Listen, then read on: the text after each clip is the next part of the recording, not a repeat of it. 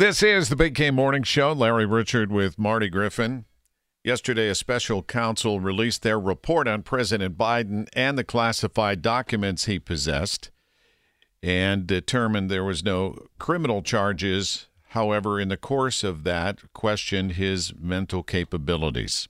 Ron Layton's one of my close friends, one of my boys. We could be family. Honestly, we hang out a lot. He's been in my house. We dinner. My kids love him. My wife loves him. That aside, the smartest man I've ever known.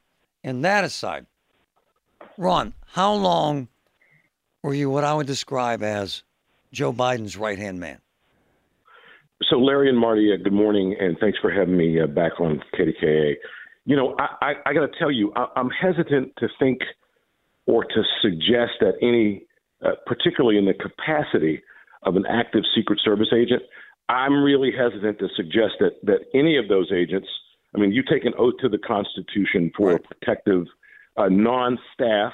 Right. I mean, you're not a staffer. Right. So I don't want to characterize it that way. But if you're asking, you know, have I been around every living president? Did I serve 4 presidents? Have I been on a good number of trips, overseas with Mr. Biden? Yeah, of course. Yeah. Actually, I stand corrected. You're right. But you were in the room for his entire vice presidency, pretty much. Yeah, I was certainly in proximity, sure. I was not on the vice president's detail. But fundamentally, Marty, you're asking, have I been in his presence more than one time? Of course, yeah. Well, I think over the term of 4 presidents, you served in various capacities with the Secret Service, right? Which means that you and the men and women you worked with would be very much in the know of what's going on with both the president and vice president, correct? Yeah, of course. But, there is a line that guys cross sometimes, and I don't need to name any names. Right. You are not a staffer. You are there to do a job that is non-political. And I told every agent that worked for me or I worked with, look, if you want to get into the political side of it, turn in that gun and badge. But other than that, the politics stuff is somebody else's work. So, is it fair, because I know it is, for us to say the Biden that you see now is different than you saw when he was vice president? Is that fair, sir? Oh, it's more than fair. I think everybody can see that. If you read that special counsel report, it's a tough read. And in your world, because you're smart, you're brilliant, what has changed, sir? So I think if we relate the experiences that we all have as adults, you clearly think of our own families, think of our parents, anyone who is aging. You see just a general slowing down. You see, oftentimes difficulty in remembering events or putting things into context. We all see this. We're not building rockets here. Right. When somebody gets older, you very clearly see that they're not the same.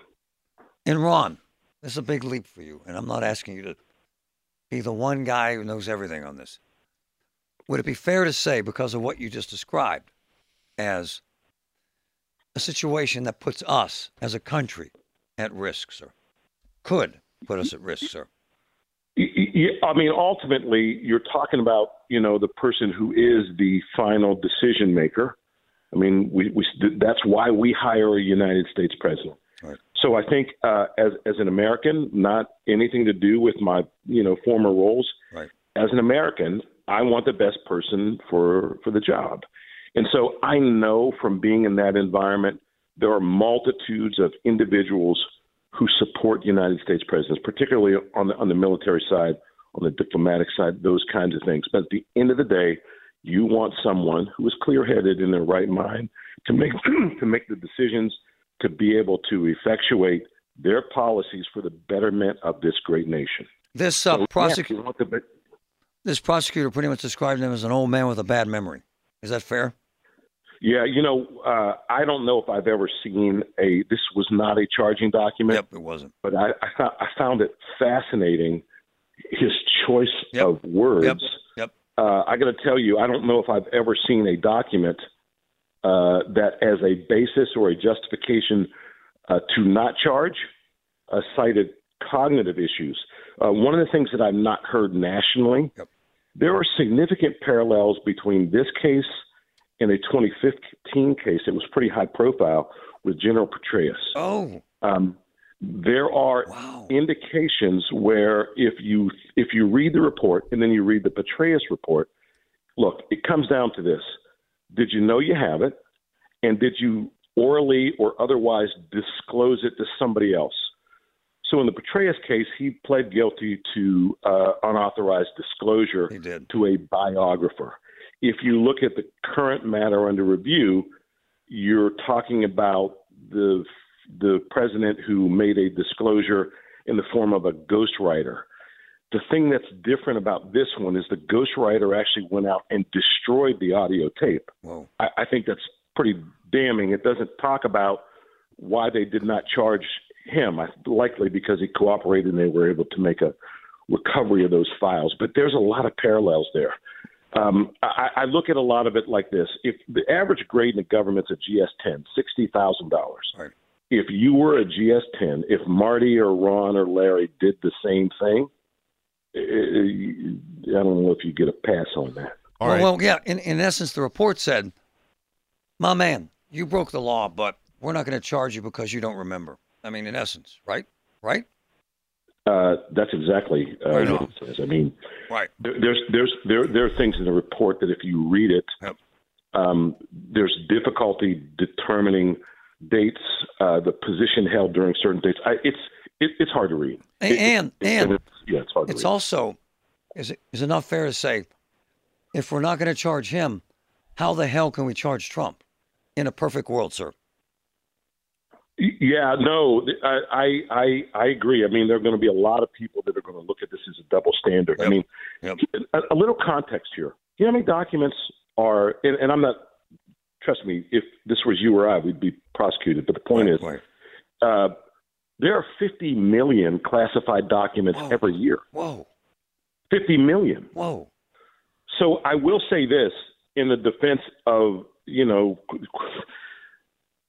it is really hard, this system that we have for classification and the tracking system, it's broken because you find out that a lot more people have these documents in areas that they should not than really makes any sense at all. Well, they said the difference in this case was when they asked President Biden about the documents, he gave them up. And then when they asked Donald Trump about the documents, he wouldn't give them up. To which I say, Marty Griffin robs a bank. And they come to the house. And I say, here's the money. Does Marty Griffin go to jail? Does he, Ron? So, no, of course. But, Marty, here's the thing. Here's the distinguishing feature to get into the weeds just a little bit, not a whole lot. Right. It's the defiance of a subpoena. Nice. Bottom line, though, Ron, in this case, that's beautiful. Bottom line, is there enough cognitive issues where Republicans are asking for him to A, step down or try to invoke the 25th Amendment, which has never successfully been evoked? So way outside of Ron's expertise and outside of Ron's bailiwick. And look, you bring me on the show for things like analysis. Right. Not advocacy. Nice. But obviously, put it this way. I'll tell you this, and I worked in 4 White Houses. Of course. There are some very, very difficult conversations going on this morning. There are. We always appreciate your expertise, Ron. Thank you. Guys, thanks and be well. My brother. And we'll be calling you again. You know what's funny about memory? And this is a true story. Stay 1 second, Ron. So, I get to work this morning, and I get out of the car, and you can't get in this building without your wallet. True story, Ron. I start dropping the F-bomb because I forgot my wallet. I got to go back home and get it. True story. I get into the car, reach in my pocket, and I find my wallet. Does that mean I'm in decline? Well, this is coming from a man, Ron, that came in twice with his pants inside out, but don't what let I'm that saying fool is, you. What I'm saying is we all have SHI blank as we get older. No, there's a lot of sugar, honey, and iced tea as we get older. Nice. But for sure, this is an issue that as society gets older, Yep. we again, this is not rocket science here. Right on. Obviously, we're looking at someone who is in some level of decline. Yep. People talk about the differences between the two principles. I think one is driven by the narrative. I think the narrative is driven by frailty. Nice.